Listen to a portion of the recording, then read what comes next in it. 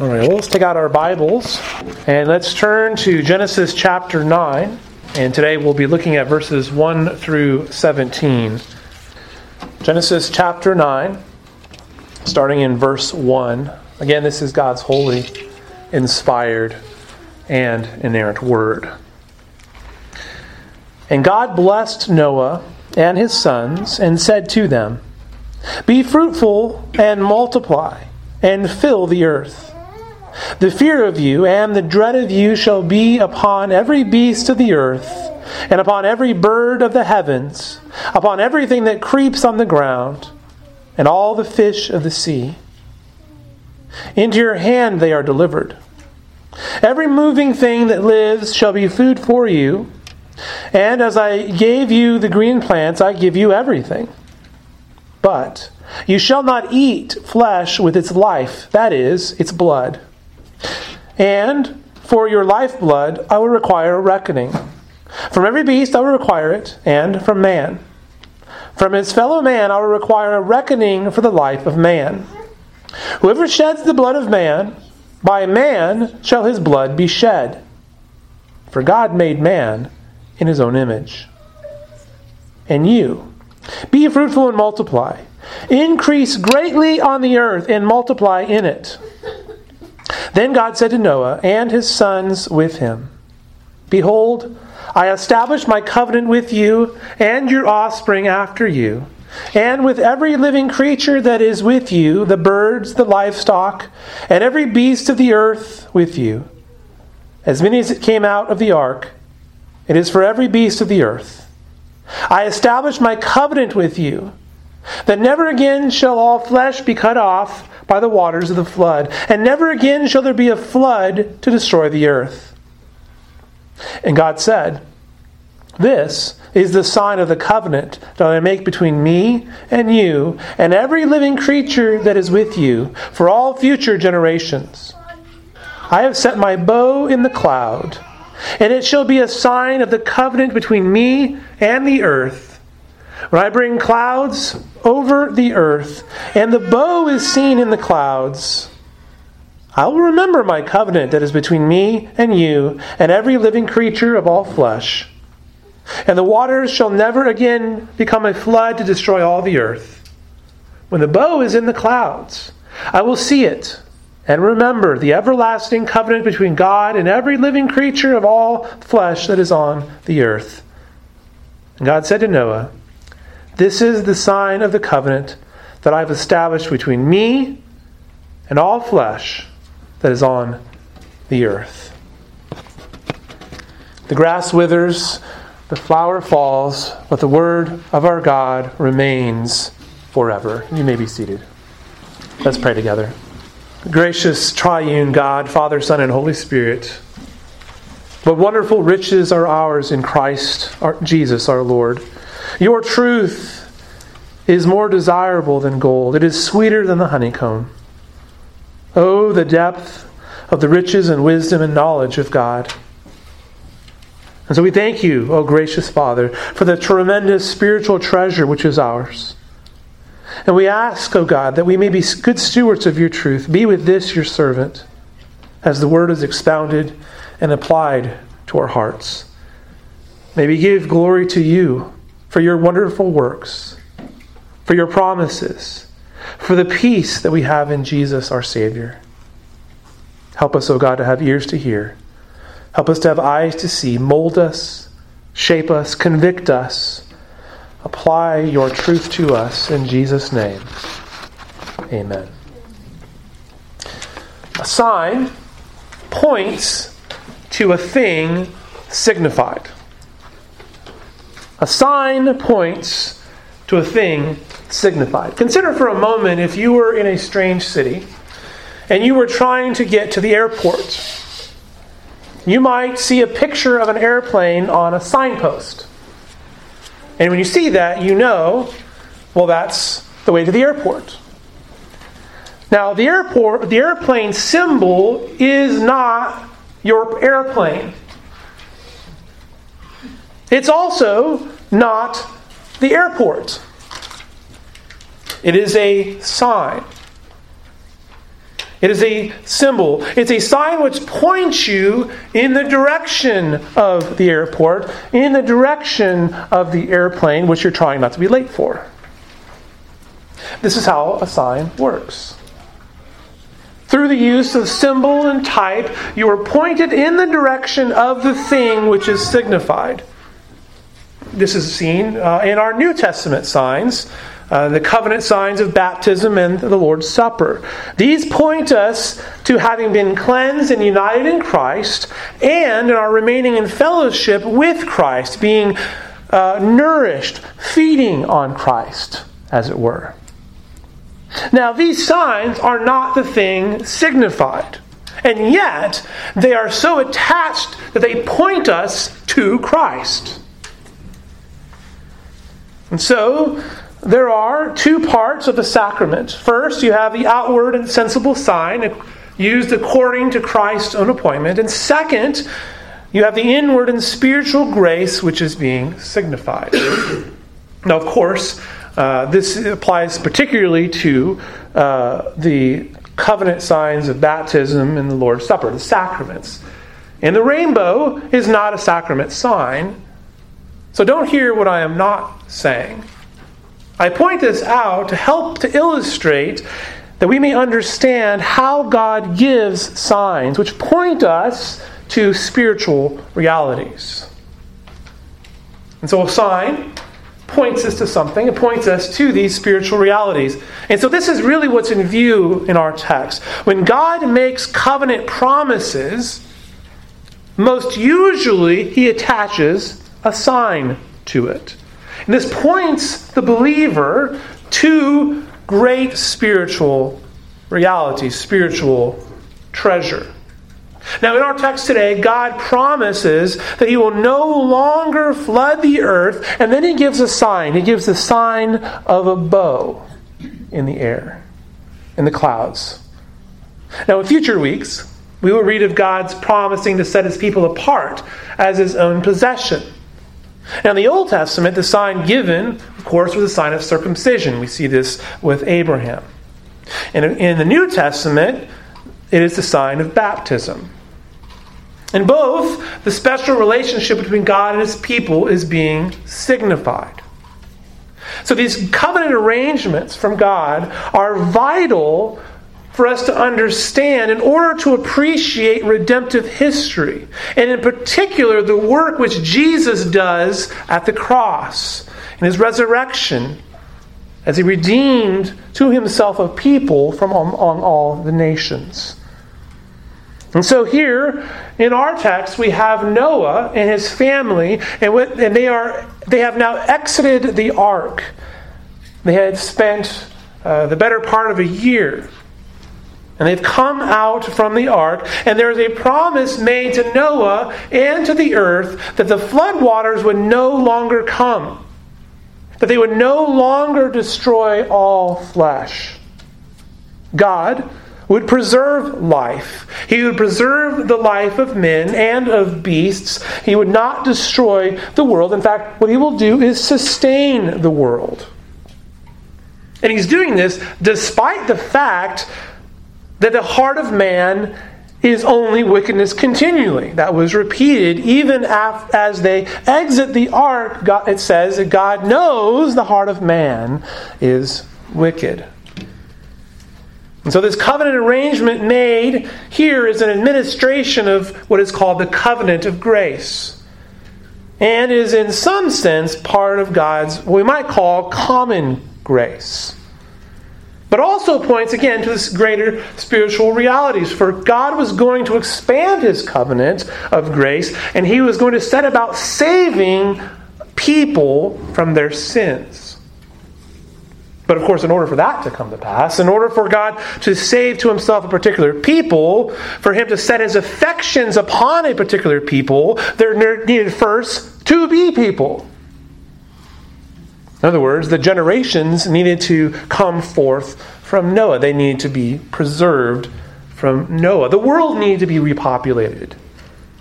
There needed to be human beings. There needed to be animals on the earth in order for God, all of God's promises to come to pass. And so this is really where we pick things up in the narrative here in Genesis chapter 9. And we begin in verse 1.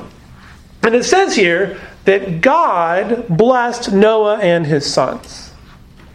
God blessed Noah and his sons. Now, this blessing of God upon Noah and his sons was not only for these four, Noah and his 3 sons, nor was it for the 8, the wives also, all those who had exited from the confines of the ark. But this blessing upon Noah and his sons ought to be viewed as a general blessing upon all of mankind, all those who would come from Noah and his sons.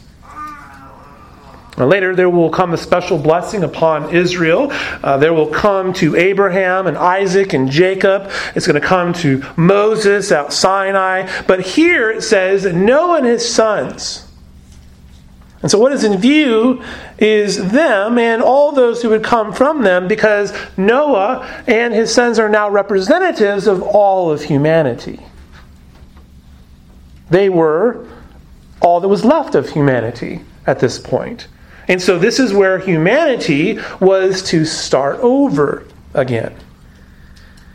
Now, the fact that this blessing is for all of humanity becomes more clear actually by looking back on chapter 8 and verse 21. God had destroyed all flesh except for those who were spared in the ark. Nevertheless, sin had not been destroyed, at least not yet.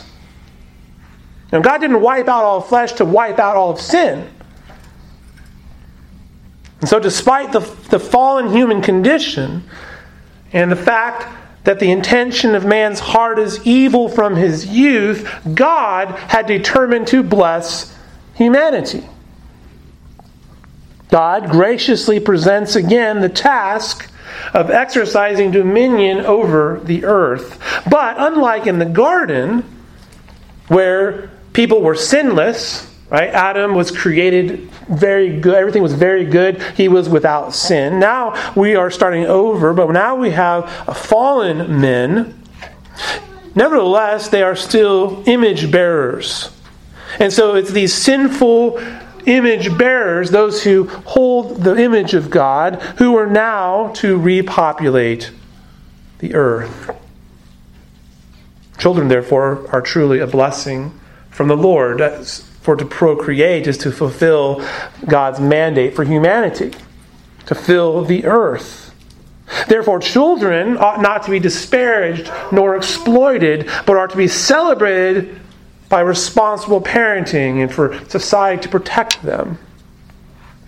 Mankind was to be good stewards of the earth. Although our world is tainted by sin, is cursed, it still possesses value, for the world produces life. Humanity, therefore, was in some sense receiving a second chance. Even though man had spoiled it and could spoil it again, God was blessing. It is the second Adam, the offspring of Abraham, who would come ultimately and bring fallen creation under subjection and thereby redeem it. Of course, what we're speaking about here is the Lord Jesus Christ. It is Christ who will bring all things into subjection under his feet. Man is only to have it under dominion for a season. And so even as the creation mandate of chapter 1 sort of serves as the backdrop of the blessings here in verse 1, what is missing from the post-flood mandate to be fruitful is the language of subduing and dominion. You notice that. It says that they're to be fruitful and multiply, but it doesn't repeat the part about subduing and having dominion. And the absence of these terms may be because the ruling and subduing now is going to become very much more difficult for man. For he's a sinner. And the creation has been affected and infected with sin. Circumstances have changed from the way things were in the garden because of the burden of the fallen human condition, because of sin in the world, because things in our world don't work like they should. I mean, we all understand that. We experience the miseries of this life. We see how things don't work like they're supposed to. Sometimes it's your computer not working the way it's supposed to. We all understand this. Things have changed. The environment has become much more hostile than it was in the beginning. And it says, speaking of the animals, the fear of you and the dread of you shall be upon every beast of the earth. Things have changed in our relationship to creation. Things have changed in our relationship to the animals. All animals, birds, creeping things on the earth, the fish of the sea, no longer were they living in perfect harmony with man. There's fear and dread towards humanity. This new wrinkle on life was brought about, though, for man's protection. Remember, this is God's provision for man. The world had become more violent. And it was necessary then for the animals to have the fear and dread of man for his protection, to ensure that the animals would not be a threat to the human family. So far from the dread and fear of man being something we might view as, something that's cursing us, it's really actually for our blessing. Because Noah's world was a world of killing and a world of death. An aspect, by the way, which is old news for us, sadly. For we too live in a world of violence and killing and death. We just prayed about this in regard to the war in Ukraine. Animals will fear man, and thus God's providence provided a restraint on their violence against men. But there's more here. For the animals will also fear men because they have now become food for men. The animals were now being provided to man as a source of food. Just as the plants had been given for food before, now the animals were to be food as well. Now, the eating of meat was to be an important part of man's diet. But there were instructions given. There were provisions. There were limitations. Now, it's not explicitly stated whether or not man was allowed to eat meat prior to the flood. Nothing is said one way or the other about this, but the provision now given in verse 3 at least seems to indicate that perhaps man previously did not possess permission to eat the animals. That's not necessarily clear. I wouldn't necessarily be dogmatic on that point, but it seems the point is in that direction, at least. But here, he does have permission. But even as man could now eat meat, this provision of other food sources had its limits. Man could eat the meat, but he was not to eat the blood. This was the boundary.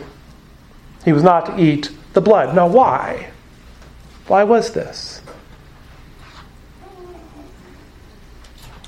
Because blood is equated with life in the Scriptures. The blood is equated with the life of the animal. In forbidding the eating of the blood, the regulation instills a respect for and a sacredness for life. Man was not to be a savage like the animals. He was to have a proper respect for life. Now you'll note that this command to not eat the blood is repeated in the Mosaic covenant. In the Mosaic covenant, in the law given, they were not to eat the blood. And then it's repeated again in the New Testament as a part of the instructions given to the Gentile church at the Jerusalem Council in Acts chapter 15. And so this idea that the life is in the blood is also important as we understand the words of institution at the Lord's Supper. For Jesus said that the cup is a new covenant in His blood. In Christ, don't we have spiritual life? By His shed blood? So the sacrificial system, the shedding of the blood of animals, was to indicate the giving of the animal's life in the place of the one who was offering the sacrifice. And so although man now had permission to eat the meat of the animals, this restriction was placed on it. They were not to eat of the blood. And two, in terms of the animals, it's assumed that they would care for the animals. Man was not to disregard the gift given by God. When the law was given, even the animals enjoyed a Sabbath rest. You see that in the Ten Commandments. Even animals were given a Sabbath. God cared for the well-being of the animal kingdom, and He had given them as a gift to men, to use, to enjoy, to take care of. And so important is life that there's a reckoning for life. Here God gives another directive concerning lifeblood, that is the blood of men. Verse 5. For your lifeblood, I'll require a reckoning. From every beast, I'll require it, and from man. From his fellow man, I will require a reckoning for the life of man. The shedding of human life, the shedding of human blood requires a reckoning. And why is this? Again, because human beings were created in God's image.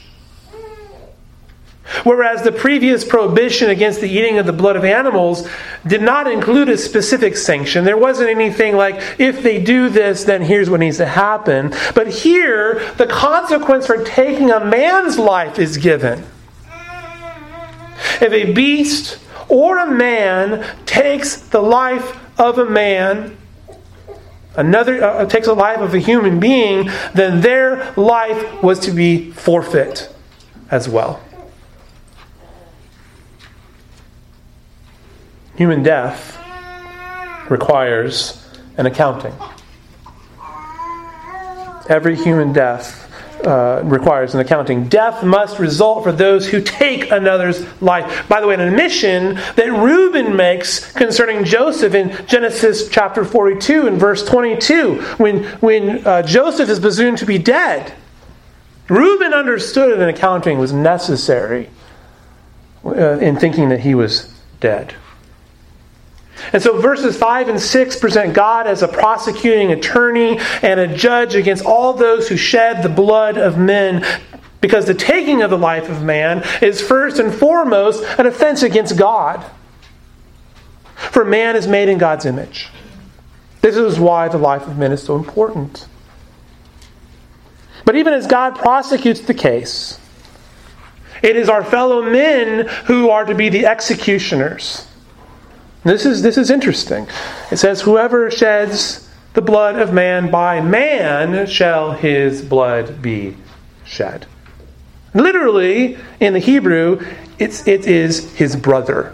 By his brother. The penalty for murder is not only to be realized after death and God bringing retribution. It is to be realized in this life by fellow men. It is by the hand of men that the murderer is to pay the penalty. Now, what's interesting is this is different from the way the first murder was handled. The first murder of Cain taking the life of his brother, God dealt with that murder. But here, it is man who is to bring the retribution. As one commentator puts it, exacting retribution is not a personal matter, but a societal obligation. In this, John Calvin comments, this may be the seed of the power of the state. This is the power of the state in seed form. That is, that the state wields the sword and executes justice. Something that is further developed in history and in Scripture, particularly Romans chapter 13, 1 Peter chapter 2. The power of the sword. The power of the state to execute those who take life. Justice, then, is to be done. That's what's in view here. Justice is to be done by men for men. To take the life of another human being requires justice upon the perpetrator. Now, our modern world, understand, our modern world has a skewed version of justice. But isn't doing justice one of the things which the Scriptures calls us to? Aren't we called to do true justice? We see that here in our text. Does not the Lord require that we do justice, to love kindness, to walk humbly with our God? True justice is a decidedly Christian concept. And when it comes to life, does not God consider life to be precious in His sight? After all, man is made in His image. And since all human life is precious to God, when someone ends another person's life, justice is required for that. Even an unbeliever understands this. Except, it seems, in the cases of the most innocent among us. Isn't this the great tragedy of abortion in our time? And the shedding of men's blood? And to what end? The most helpless of life is ended. Their blood is shed for what? Convenience? Money? The blood of the murdered little ones cry out from the ground in our own nation, just as Abel's blood cried out against Cain. This issue requires justice to be done, not through mobs and vigilante work, but through a changing of our governing authorities. For the sword of justice belongs to the civil magistrate. But when our governing authorities do nothing in exacting justice upon murderers, then they will themselves personally be held accountable, just as I am held accountable for the preaching of the gospel. There will come a time when there will be an accounting done by God. But we live in a democracy, and your votes and your voice matters. And in this sense, this is a warning. This is a warning for those who are lawmakers, but a warning for voters as well. God has provided protection for His people, and He requires that the blood of men, as men shed blood, that there be an exacting of retribution against it. What will be done? What will be done?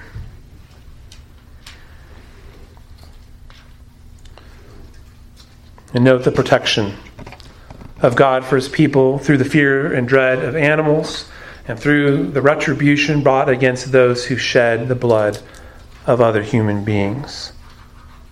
And you will note also that this provision of God has been framed with the creation mandate being repeated again.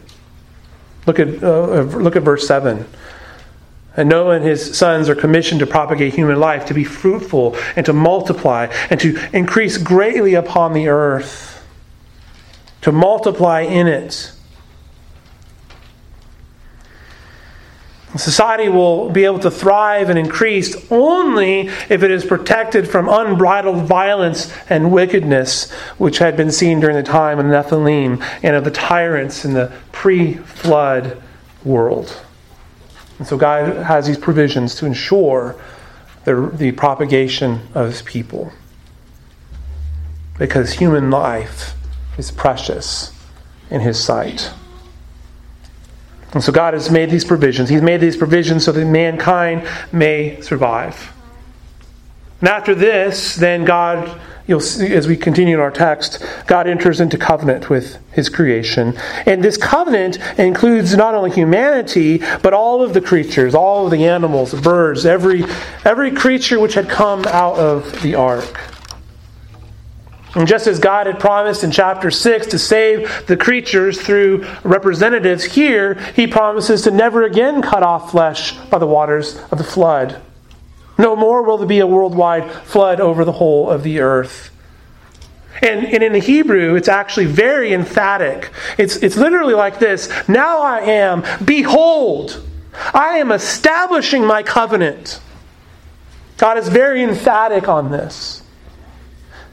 And the obligations for the covenant rest on the Lord alone. For He has determined to no longer bring about a universal flood. This is also an unconditional promise from God. There are no contingencies. There are no stipulations placed upon it. It is what we may call a one-way covenant. God is establishing the promise, and He will bring it to pass, even the sign which is given, which serves as a reminder is not a threat to men, but to God himself. Even as the dark storm clouds gather and the lightning flashes and there's peals of thunder and torrential rain and wind, God will not flood the whole earth. All flesh will not be cut off. The world will not be destroyed. And the fact that God has promised to not destroy creation again by a flood must be stressed, because keep in mind, nothing had actually changed in terms of the sinfulness of man, had it? The intentions of man's heart is wickedness continually. Humanity is still fallen. And what this shows, of course, is God's forbearance, his common grace as he waits for his people. God is so forbearing with us, isn't he? It ought to convict us when we aren't so forbearing. God is so forbears with people. Man's intention is sin all the time. God's intention is to redeem man and to restore him. And in order to do this, humanity needed to continue on the earth. And so God's plan of rescue was moving forward. His promise, the promise of the seed of the woman to crush the head of the serpent, was to come to pass. And so again, we see the golden thread of Scripture woven throughout with these covenant promises from God, the covenant of grace, his bringing about redemption. God is brings a variety of administrations to this one covenant of grace. Salvation was to increase and is refined. But at this stage, God's promise is to preserve. God is preserving people. God's special favor on people and upon a nation, and ultimately God's special favor upon the elect in Christ are yet in the future in this. And so God makes this covenant promise, and then as he gives the promise, you'll note starting in verse 12 that there's also a sign given. And this was a sign which was not only for Noah and for his generation, but is for all generations perpetually. It's the rainbow. In the Hebrew, though, you'll note it's simply the bow. It being called in English a rainbow, of course, is associated with the fact that it appears with the clouds and with the rain. But it is simply called in Hebrew the bow.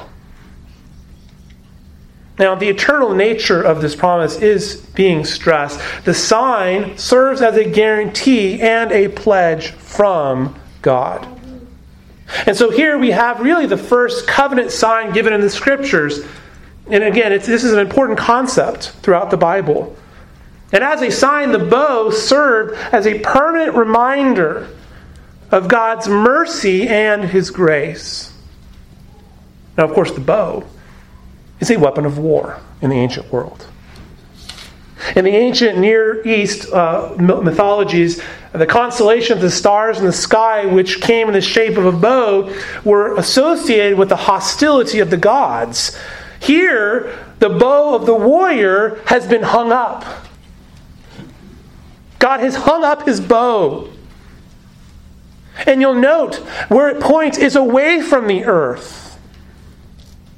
A symbol of war and hostility has been transformed into a symbol of reconciliation between God and man. God and man, God had, in one sense, has made peace with his creation.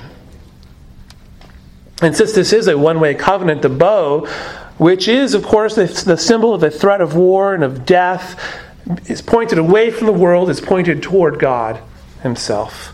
It is hung up as a sign of peace. God will fulfill his obligations to mankind. And much like the covenant made later with Abraham, God takes upon himself the threat for not fulfilling the covenant. Now, of course, what we're talking about is a natural phenomenon, which appears from our perspective. We know that the refraction of light results in a rainbow. And rainbows are actually round. If you're in an airplane, you could see this. We only see it from our perspective on the ground. But don't miss the point. I've talked to students about this, and they're like, well, actually, Mr. Morgale, well, understand what God is doing here.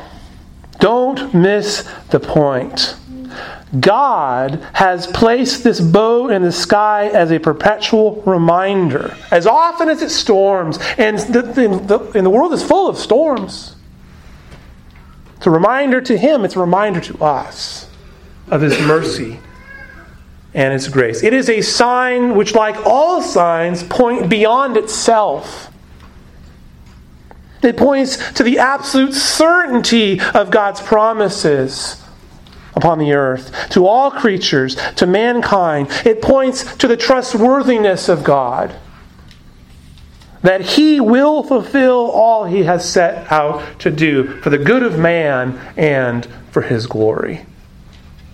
The warrior has hung up his bow. Throughout the Scriptures, what we learn about over and over again is God's grace. We learn of God's grace, His marvelous grace, God's covenant of grace. God has from the beginning set about to rescue undeserving wretches who deserve nothing but the pit of destruction. But we cannot fully appreciate God's grace and mercy without also understanding His justice, His holiness, His righteousness, for our God is a God of justice.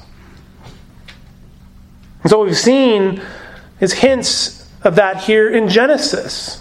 We've seen that the need for justice as murderers are to be held accountable for their murder. Right? All sin deserves death, the Bible tells us. Natural man is wicked and rebellious against his Creator. But God will ultimately bring true justice and retribution. But He also has provided rescue from His wrath. For the Lord Jesus Christ paid the penalty for sin, for all those who trust and rest in Him. Justice was served upon His flesh, and by His blood, by faith, you have been justified. This, beloved congregation, is the great hope that's within us, is it not? Is this not the thing we rejoice in? God's salvation has been accomplished through Jesus Christ, the King of Kings and Lord of Lords. No longer are we subject to the tyranny of sin. No longer are we slaves to wickedness. And the new world which Noah inherited was just a foretaste of the transformed and renewed world which is yet to come. But we have a future hope, don't we? We look forward to that which Noah only had a shadow of. For in Noah's day, as in our own, sin remained. Even as it had been cleansed by the waters of the flood, sin still remained. It was in Noah's heart. It was in the hearts of his sons. It was in the heart of his wife. It was in the heart of his daughters-in-law. But Jesus will one day return. And He will reconcile all things to Himself. He will usher in the fullness of His kingdom in the new heavens and new earth. And beloved, we cannot fully imagine what this will be like. But it will be all that creation was supposed to be. It will be most glorious. And so we look forward to that. And so we wait. And we pray. We walk by the Spirit. We put to death the sinful deeds of the flesh.